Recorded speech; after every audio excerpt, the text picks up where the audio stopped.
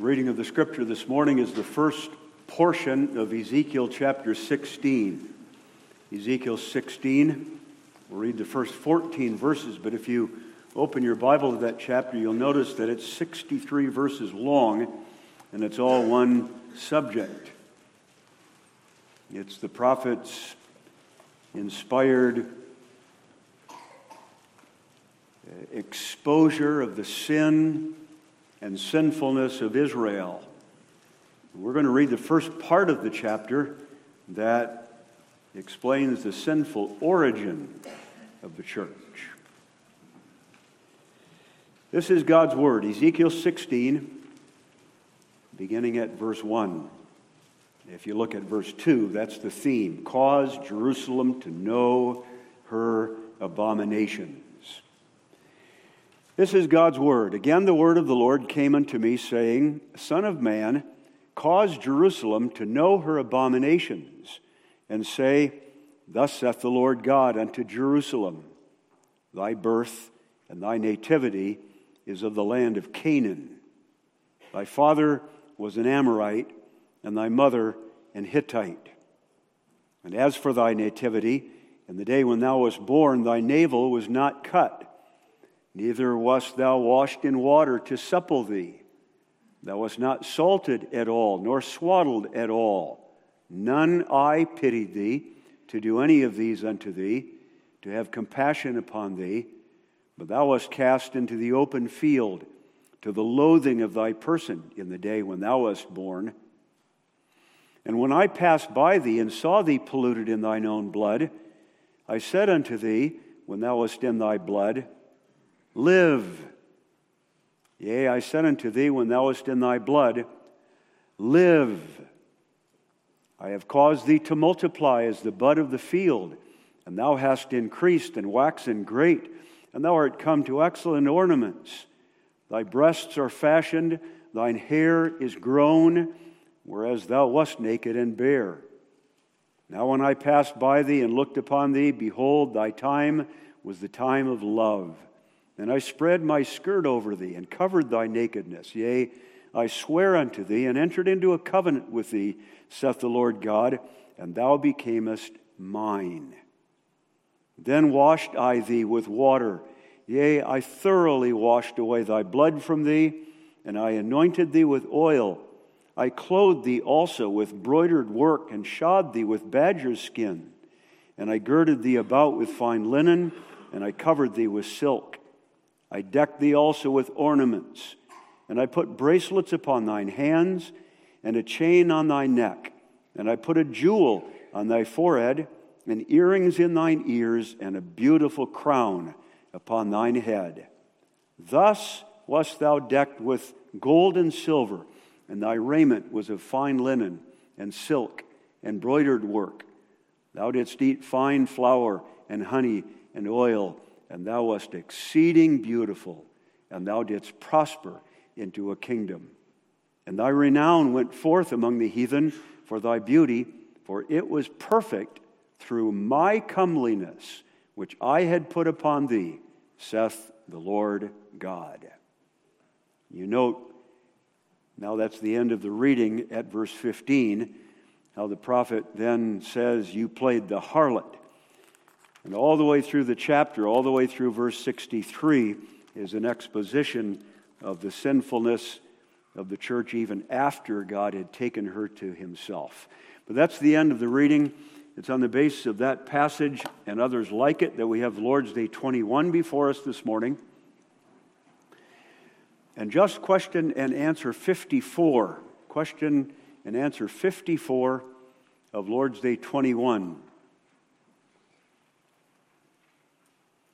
The back of the Psalter on page 12, you recall we're marching through the Apostles' Creed, and we're up to the confession we believe in Holy Catholic Church. Question 54, What believest thou concerning the Holy Catholic Church of Christ?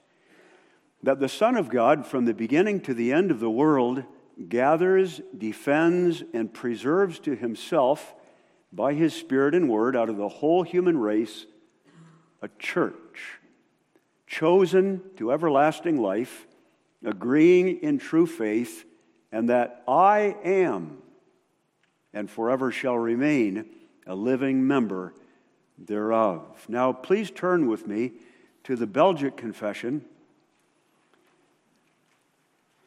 That's the next creed in the Psalter after the Compendium, which is a summary of the Heidelberg Catechism. The Belgic Confession begins on page 37. I want to read with you for the introduction to the sermon this morning 3 articles of the Belgic Confession, 27, 28, and 29. A very unusual way to introduce the sermon. But I want to show you that this Belgic Confession, which was written 2 years before the Heidelberg Catechism, 1561, Heidelberg Catechism 1563, goes at length to explain the doctrine of the church. Here in the Catechism, we only have that one short question and answer, 54. Let's look at the Belgic Confession a moment. So you young people ought to be following along too. In the back of the Psalter, Article 27, the Catholic Christian Church. This is our confession. We believe and profess one Catholic or universal church, which is a holy congregation of true Christian believers, all expecting their salvation in Jesus Christ, being washed by His blood, sanctified and sealed by the Holy Ghost. Now let me pause already here. We make a confession in the Heidelberg Catechism that I am a member of the church. Now, ask yourself if this is a description of your congregation and your denomination, and if these articles describe you as a member of them. Second paragraph. This church has been from the beginning of the world and will be to the end thereof, which is evident from this, that Christ is an eternal king, which without subjects he cannot be. And this holy church is preserved or supported by God against the rage of the whole world, though she sometimes for a while appears very small and in the eyes of men to be reduced to nothing, as during the perilous reign of Ahab, the Lord reserved unto him 7,000 men who had not bowed their knees to Baal.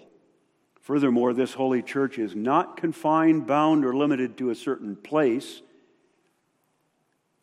Standale, West Michigan, United States, or to certain persons, white, Dutch descent, Protestant Reformed people, but is spread and dispersed over the whole world, and yet is joined and united with heart and will by the power of faith in one and the same Spirit.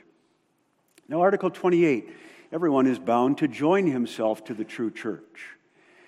We believe, since this holy congregation is an assembly of those who are saved, and that out of it there is no salvation, that no person of whatsoever state or condition he may be ought to withdraw himself to live in a separate state from it, but that all men are in duty bound to join and unite themselves with it, maintaining the unity of the church, submitting themselves to the doctrine and discipline thereof, bowing their necks under the yoke of Jesus Christ, and this will be what the next question and answer of the Lord's Day is, and as mutual members of the same body, serving to the edification of the brethren according to the talents God has given them.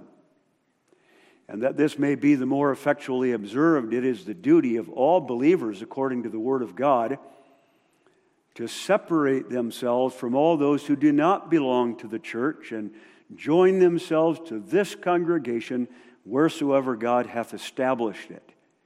And now you can hear history. The Reformed had just come out of the Roman Catholic Church. Some were remaining in the Roman Catholic Church. The confession has us say that we must separate ourselves from that church and join to this congregation wheresoever God hath established it, even though the magistrates and edicts of princes were against it, yea, though they should suffer death or any other corporal punishment. Therefore, all those who separate themselves from the same or do not join themselves to it act contrary to the ordinance of God.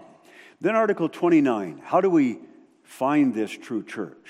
The marks of the true church and wherein she differs from the false. In this long article, listen for three things. Number one, the marks of the true church. Number two, the marks of true Christians. And then the marks of the false church. We believe that we ought diligently and circumspectly to discern from the Word of God, which is the true church, since all sects which are in the world assume to themselves the name of the church. But we speak not here of hypocrites who are mixed in the church with the good, yet are not of the church, though externally in it. But we say that the body and communion of the true church must be distinguished from all sects who call themselves the church. The marks by which the true church is known are these.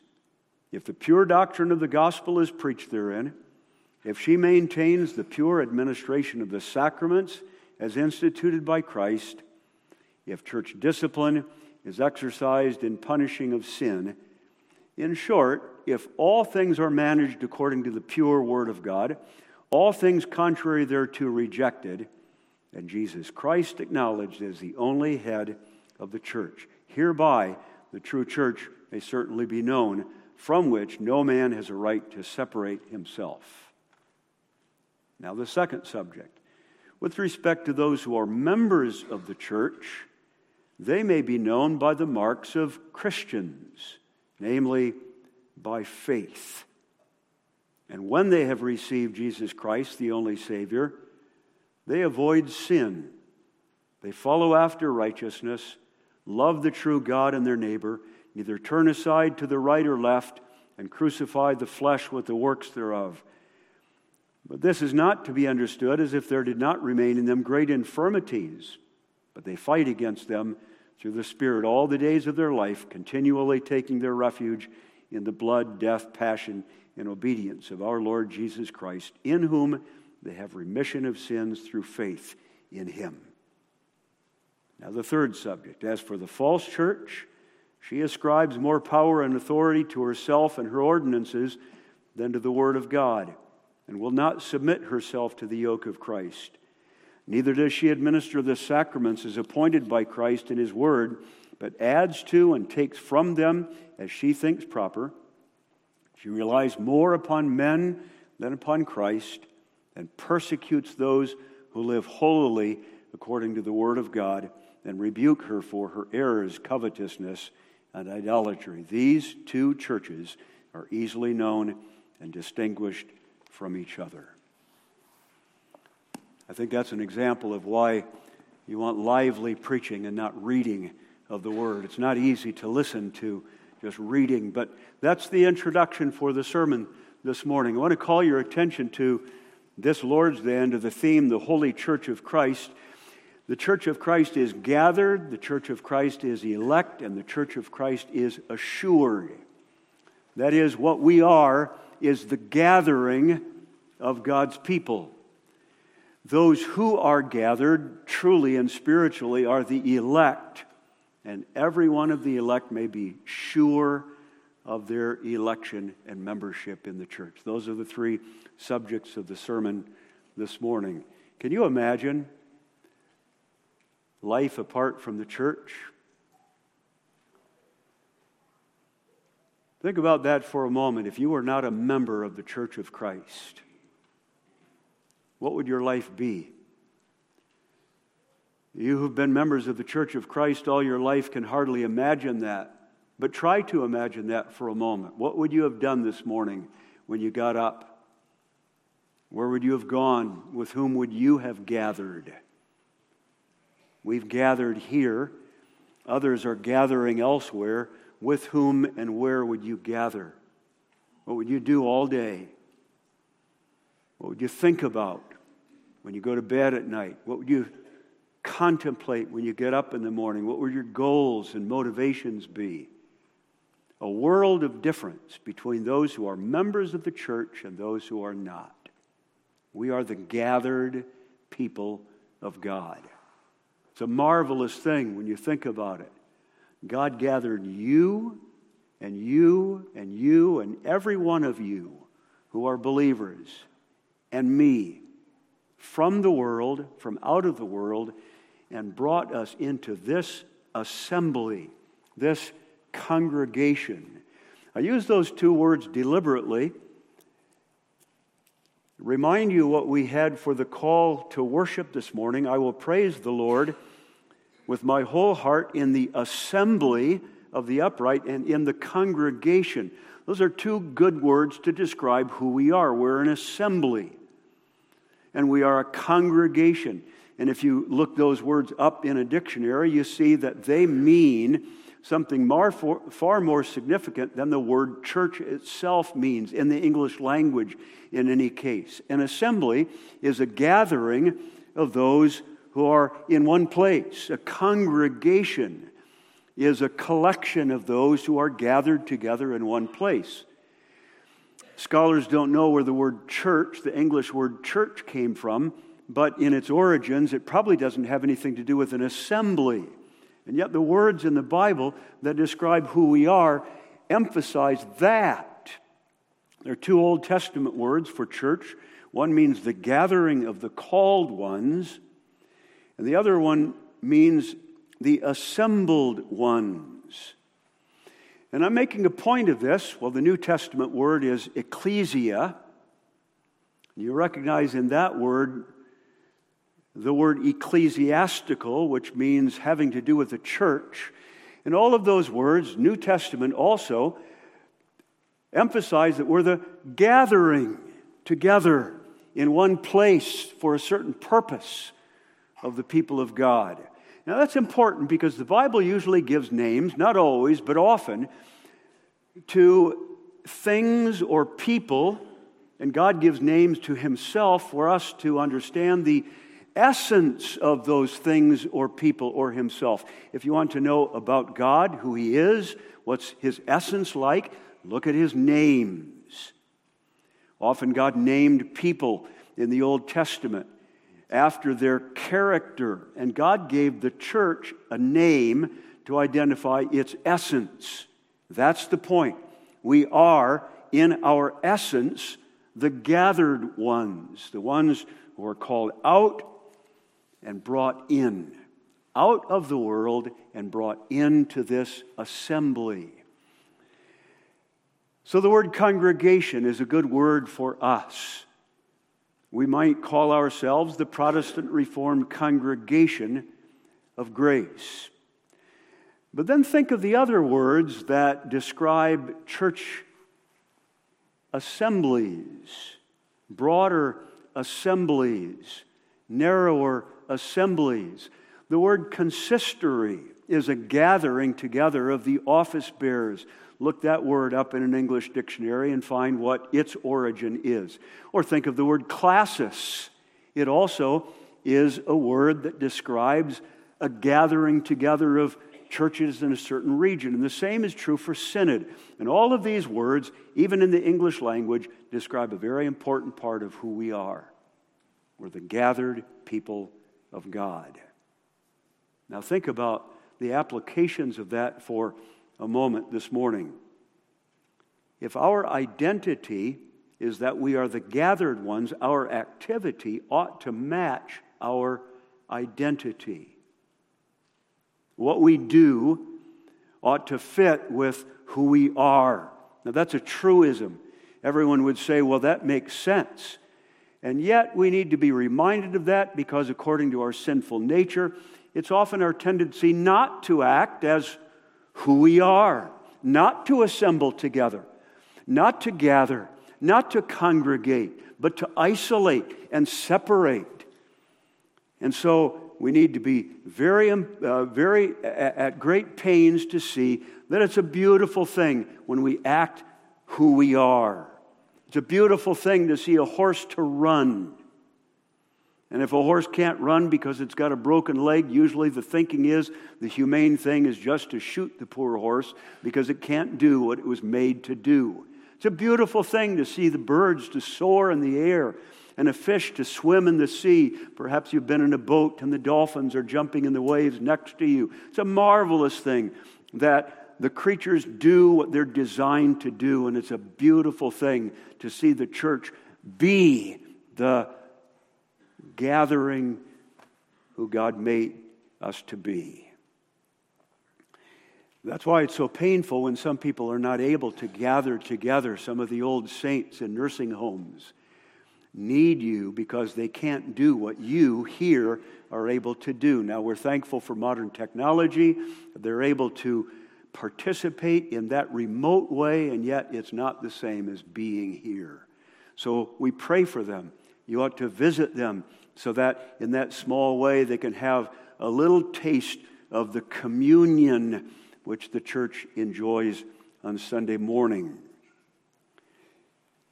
The fact that we ought to congregate points out the pain of those who can't. It also points out the sin of those who won't. And that needs to be emphasized among us too, because we must not adopt ever the thinking that is so common in the world today that we are Christians and that we are part of the body of Christ, but we don't need to gather together with any group that calls itself church.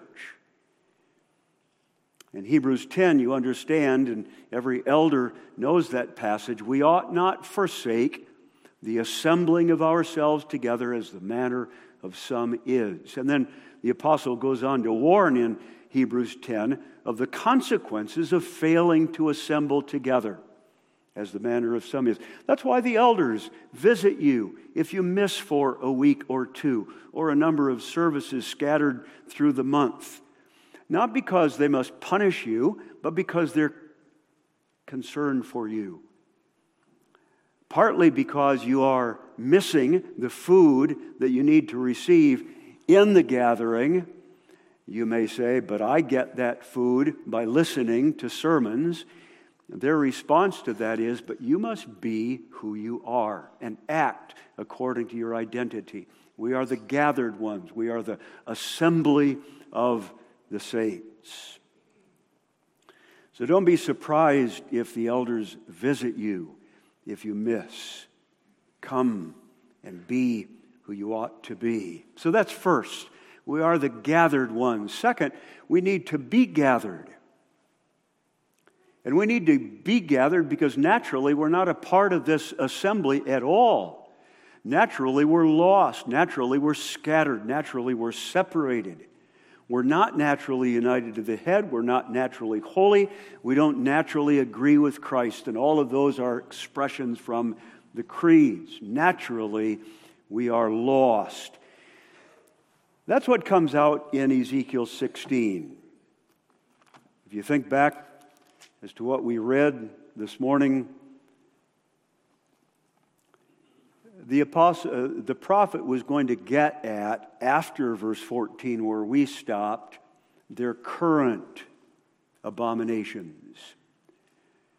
But he began with their original abominations and described the church as the church is naturally.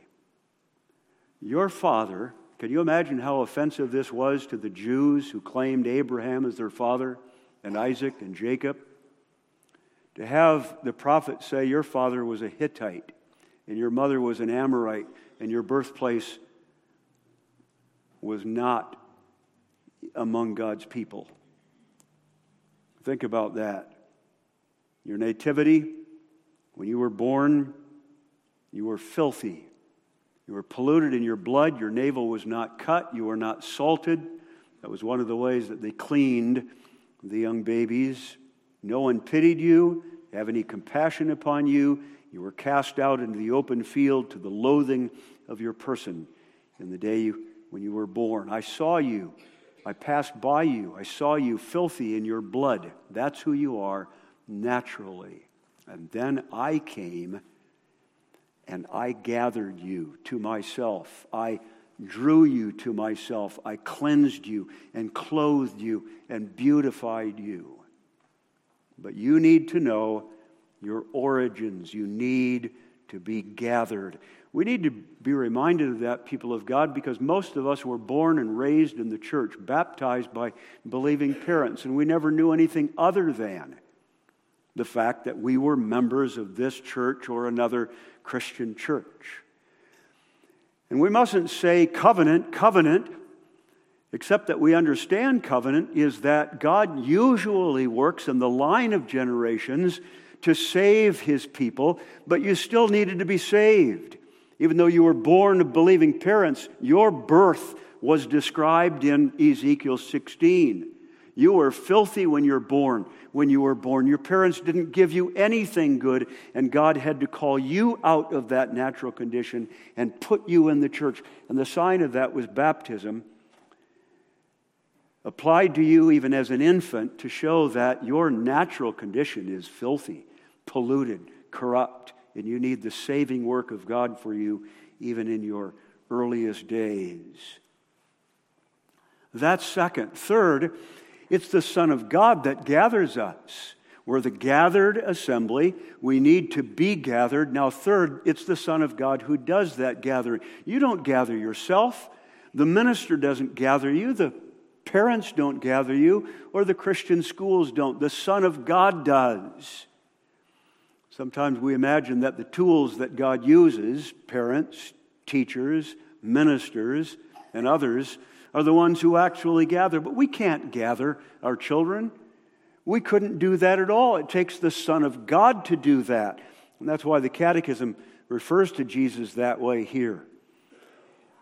I mustn't make too much of a point of this, but I imagine that the Church Fathers wrote what they did in the 54th answer for that reason. It doesn't say because the Lord Jesus Christ gathers, defends, and preserves His church. It says the Son of God does, because it took nothing less than God Himself to gather. Divine power, comparable to creation. You couldn't create the world. You can't create Christians. I can't bring into existence out of nothing the beautiful world that we live in, and I can't create out of nothing a spiritual life for my children or for you. The Son of God must do that. That's why the Apostle Paul in Ephesians 2:10 says, we're His workmanship, created in Christ Jesus unto good works. And that's why the prophet in Ezekiel 16 has God saying, I said to you, live. When you were in your blood, I passed by you, saw you in your filth, and I said, live. And no one could speak, live, and make someone live except it's God Himself. That's a marvelous thing. The Son of God gathers. Now, let me make a couple of applications to that point for a moment, too. We need to know, on the one hand, our natural conditions so that we're humbled. No one ought ever be proud that they're a member of the church because of something in them. I must not be, you must not be. We need to be humbled every time we read the Scripture. I was gathered from my natural condition, filthy, in my blood, where no one pitied me. God said to me, live. Humbled. But we also ought to recognize that we are the handiwork of God. And now, not only individually, but collectively, this gathering is a marvelous handiwork, creative work of God Himself. And that ought to give us joy and some esteem of ourselves. We're His workmanship. There's something to be joyful about in that. And then the application is also, let's be very careful how we live in this creation of God and how we conduct ourselves and how we treat this creation of God. Be very, very careful with the church, the assembly. I think all of us have been aware more in the last generation or two of being careful how we live out there in that creative work of God so that we don't pollute. We're careful how we use the resources God gave us from the creation.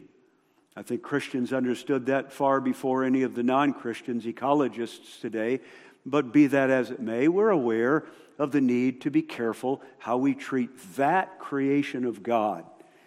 Now, from a certain point of view, that's only the scaffolding for the important work of God, this creation, the church. This is the crowning achievement of God. This is His special work, His bride of His Son, the church of the Lord Jesus. You are members, individual members of this body. Be careful how you treat this church. Now, the creation isn't merely a scaffolding. The creation is going to carry on into the next age, eternity. So that illustration falls away, but you do know the truth of the reality that the church of Jesus Christ is His crowning achievement. Be careful that you don't let the lie come in here. Be careful that you don't allow disobedience to come in here from you or from anyone else. And be careful that you are not responsible for the rending of this body, which is the church of the Lord Jesus. Be careful that you are not responsible for driving away young people by your conduct, by your actions, or by your inaction. And I must be careful with the greatest care how I live as a leader in the churches. It's God's precious work. So we're the gathering of God in the world. We must be gathered because we're naturally not. Third, it's Christ that gathers. And now fourth, we need to see that He gathers by His Spirit and His Word. Look at the Catechism again.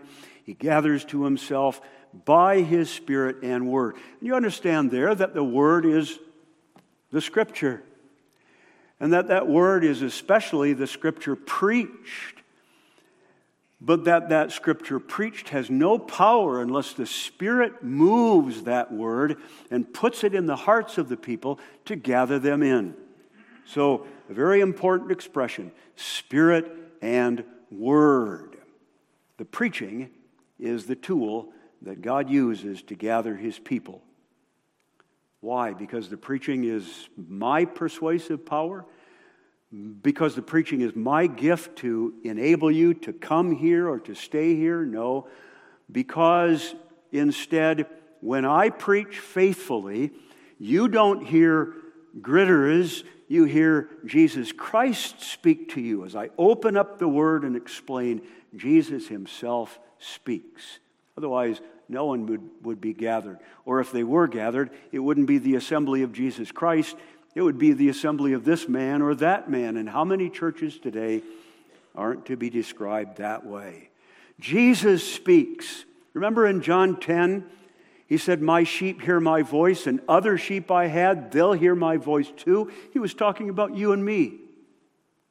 My sheep always hear my voice. And because Jesus left in His body and went to heaven and sits there until He returns, the way we hear His voice now is through the instrumentality, especially, but not only, of preachers of God's Word.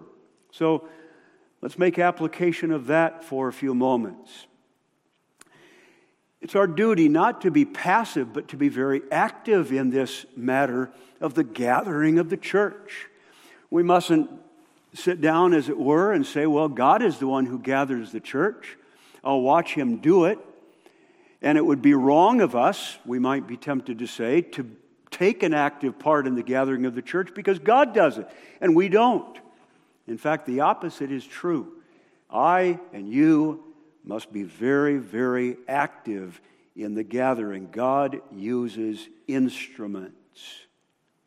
He uses instruments that start here behind the pulpit, sit there in the elders and deacons bench, sit over there in the Christian school classroom, and actually He uses all of you in this great work of gathering and defending and preserving His church. Christ speaks through each of you. So this Lord's Day is, in the first place, the call to seminary. Some of you visited Seminary Friday with about 95 or so of your classmates in the junior class, And that's a very happy thing for us to see you come.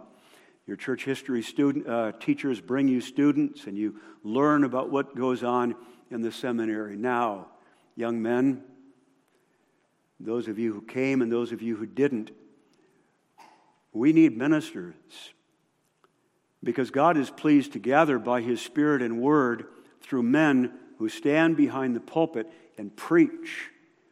And we have too many men who are my age, getting close to retirement age, who are going to stop being full-time pastors.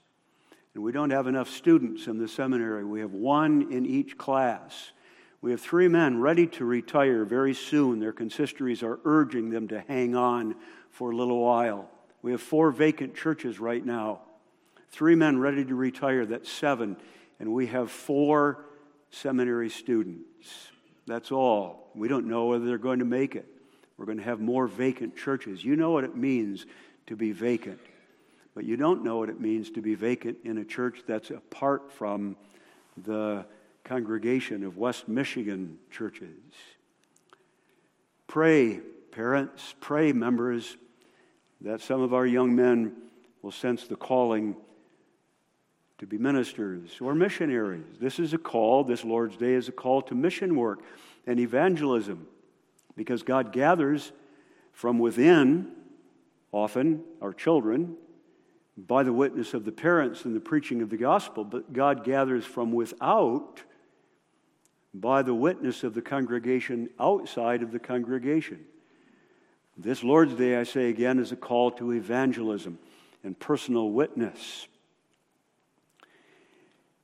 And this Lord's Day is a call to every believer to speak the Word of God for the gathering and the defending and the preserving of the church. That's a big subject all by itself. I want to be brief here, but I want to call your attention to a number of passages that point that out. Acts 8, in the first place, has all of the people of God spread over all of the world because of persecution.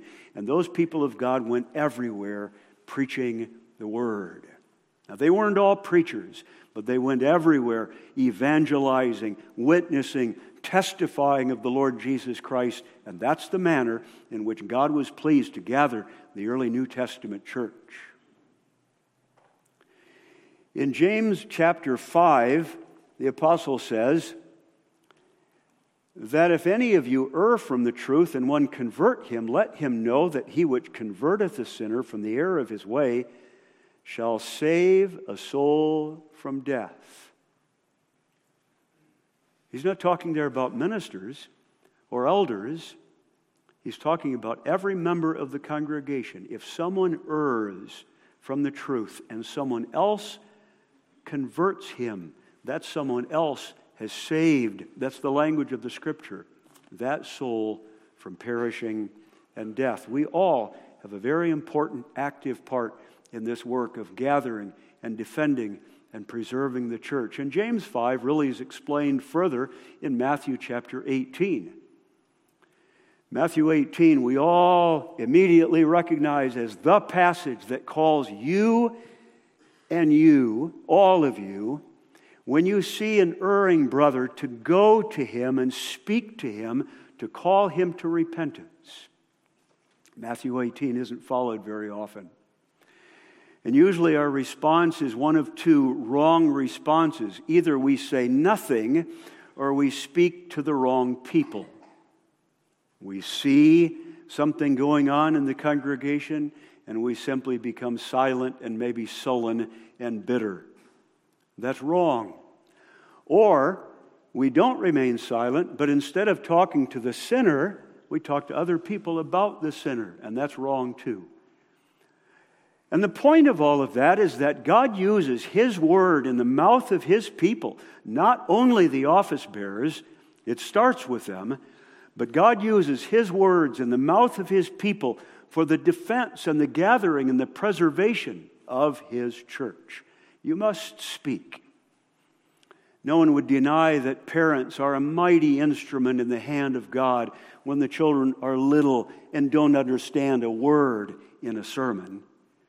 God uses mom reading the little Bible stories to the young sons and daughters. to be a means of grace, and maybe bring them to faith with that word out of the mouth of Mom.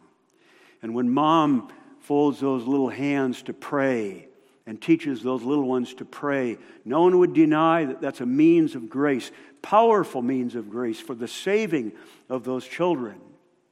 That's not to deny that this is the main means of grace behind the pulpit, but it is to emphasize the importance of every member being an instrument of God, His Word and Spirit for the gathering and the defending and the preserving of the church.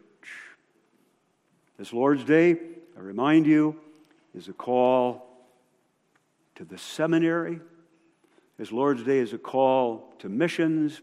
And this Lord's Day is a call to every one of you to read the Word, have it in your heart, speak it with your mouth to others, to be a blessing for the gathering and the defending of the church.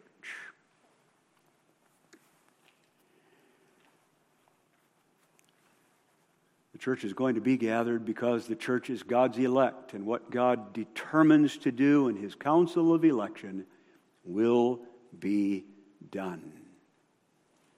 Now, I'm not going to spend a lot of time here because the Catechism doesn't spend a lot of time here. But election is the foundation of the church.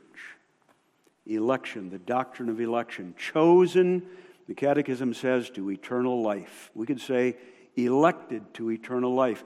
Why, you say, is the Catechism so brief here about that fundamental doctrine? Well, because the Catechism is speaking about the Christian faith from the viewpoint of our experience, mainly. And partly, perhaps, because the Catechism did not see that that doctrine was controverted yet at the time it was written. No one denied election. A couple of generations later, it would be denied by the Arminians, and then the canons of Dort needed to be written so that this little seed, doctrine of election here, is blossomed out into the 5 points of the canons. And that's the relationship between the Heidelberg Catechism and the Belgic Confession, both in the 1560s, and the canons of Dort in 1618, 1619. What everyone agreed with in 1563 and 1561 began to be controverted in the 1610s, and so by 1618, that doctrine of election needed to be explained and defended further in that beautiful canons of Dort. Well, election is the subject here. Election. Where does the church come from? Why was the church gathered? What explains who is gathered and who's not? Answer is election and reprobation. From eternity, God determined a specific number of people to be members of His church. And not to be a motley gathering of unrelated people, but to be a beautiful, harmonious whole. You in your place and you in yours. All of us with our own place. Each one fitting perfectly in that body called the church, according to God's decree of election. And why did God choose you? Remember, look at you in the dirt. Look at you in your blood. Look at you when no one pitied you. Look at you when you were not desirable or beautiful at all. And then say, God chose me because He wanted to choose me. And whatever beauty we have individually and whatever beauty we have as a congregation, we have because God gave it to us. But there was nothing in us that was beautiful that attracted us to Him. That's the teaching of unconditional election. Read all of Ezekiel 16, and you'll see that not only originally there was nothing beautiful in you that made God choose you, but you'll see that repeatedly we become ugly and make ourselves worthy of everlasting ruin. And God continues to be merciful to us. Election is not based on anything in me. And then be humbled more by this reality. that you are part of the fallen human race and God chose you out of it. And God determined not to choose others and left them in their sin and misery for everlasting ruin and destruction. You belong there naturally, and I do. In the great book about the gathering of the New Testament church, the book of Acts, if when you're finished reading Ezekiel 16, you want something more to read, then you read Acts chapter 13. Acts, the book, remember, of the gathering of the early New Testament church. In that chapter, Paul is told by God, stay in Corinth. You don't see any fruit here yet, but stay here because I have much people in this city. I have the chosen ones here, and you need to keep preaching so that you find them, and I will draw them out of the world by your preaching and bring them into the church. And so later on in that same chapter, you read, as many as were ordained to eternal life believed. Who believed? The ones who exercised their own free will to believe? The ones who made their own decision without any work of God in them believed? No. Those who were ordained to eternal life, they are the ones who believed. The church's foundation is in election. And that's why we know the church is going to be gathered. But here's the last important point. Are you a member of the church? Are you a living member of the church? And are you sure? And if you say yes, then this is the question for you. How are you sure that you are a living member? You understand that there are probably members whose names are written in the church directory who are not true members of the Church of Christ. That's a fearful thing to think about, but it's reality. The question is, are you? Now, I'm not intending to make you doubt. The Word of God does not want His people to doubt. The confession that we have before us in the Heidelberg Catechism is this: I am and forever shall remain a living member of the Church of Christ.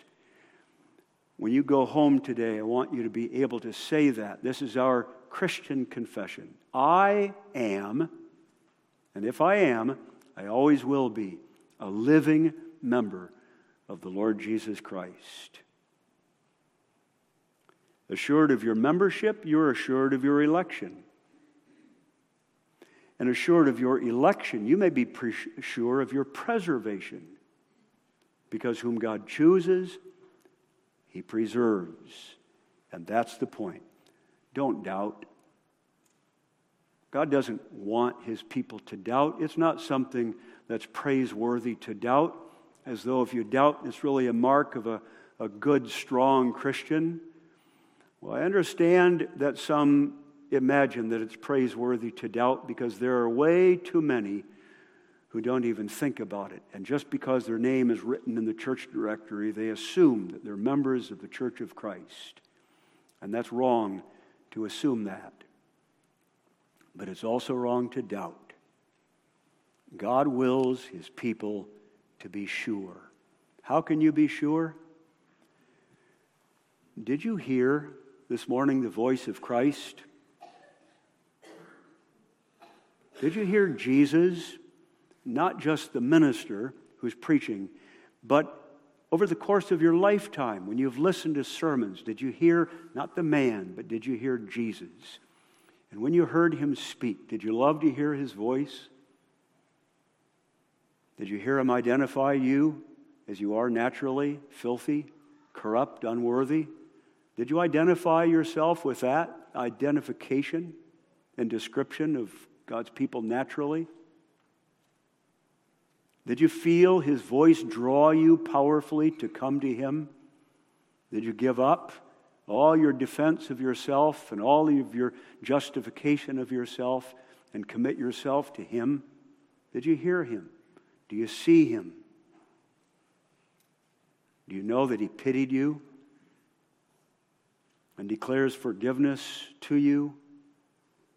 You go home at night and you put your head on the pillow and you pray, forgive me. You mean that?